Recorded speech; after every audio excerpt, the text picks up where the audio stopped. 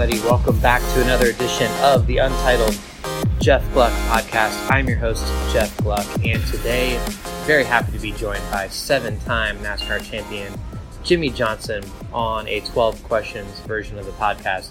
Really appreciative of Jimmie taking the time to do that at New Hampshire Motor Speedway, because I believe Jimmie is the first driver to do both the Social Spotlight and the 12 questions this year. I've been trying to have drivers pretty much stick to one or the other, not to double dip too much, but as we get late in the season here and, sort of running out of people in some ways, I wanted to double back with Jimmie and see if he'd do the 12 questions, and he said yes, so very appreciative of that.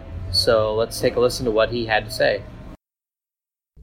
All right, everybody, I'm here with Jimmie Johnson, and Jimmie, the first question is, how much of your success is based on your natural ability and how much has come from working at it?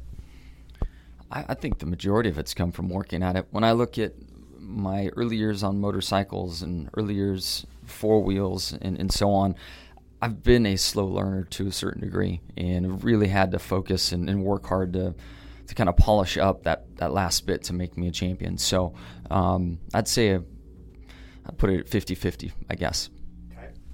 So Jeff Gordon, Tony Stewart, Carl Edwards, now Dale Jr. have all either retired or are retiring.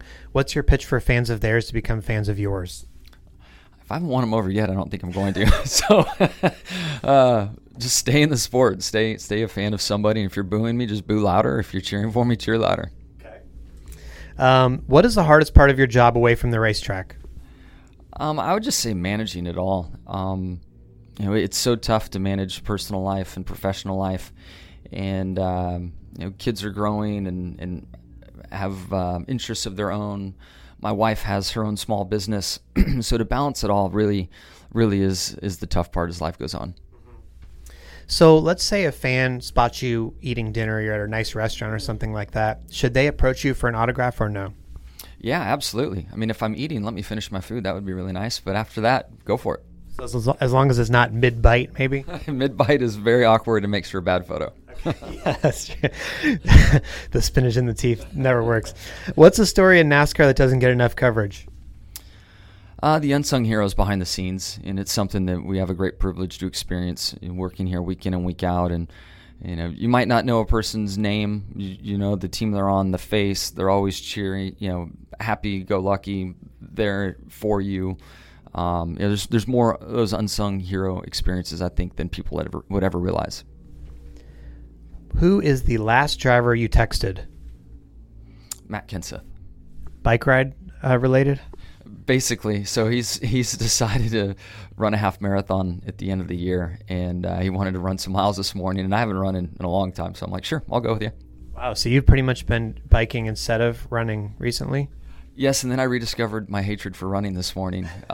It's very effective, and I was good at it at one point in time, and I know I can get back there, but man, cycling is definitely where it's at for me. Yeah. Do you consider race car drivers to be entertainers? By definition, yes, but by my own experience, no. I feel like what we do in the car absolutely is a form of entertainment, but as society has grown and as the spotlight has grown, I find that there's great pressure to have a personality that fits the masses or do things that will help you in other ways outside of the car and entertaining people and being a big personality. To me, I've always been more on the quiet side. Certainly have had my challenges with all that. But a guy like Clint Bowyer can come along and light up a room, light up an autograph session, whatever it might be, and then gets in the car and wheels it too. Okay, very important question here. What is your middle finger policy on the racetrack? It's changed a lot over the years. It's been everything from, hey, buddy, how are you, to what you intend it to mean. I've calmed way down with it, and I don't know the last time I've used it, to be quite honest. Do you ever get it done to you? Yeah. And as a guy that's passed him out, sometimes I laugh, sometimes I get mad, but I have run across a few that were really upset with the middle finger over the years. Yeah.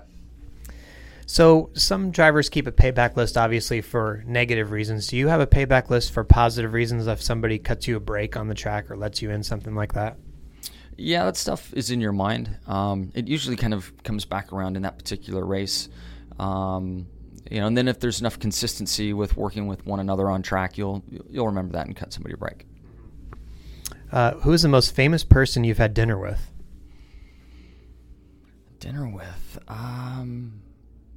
I've had lunch with President Obama. That's a pretty good one. That's tough to beat right there, a president. Yeah. Yeah, that wasn't bad at all. Yeah. Do you remember what you ate for lunch? I don't. We were in a small room, and I don't think he technically sat down and ate with us, but he was there. So maybe that doesn't qualify. But we were we were deep down inside the White House, in some room and stashed away in a corner with the team, which was really cool.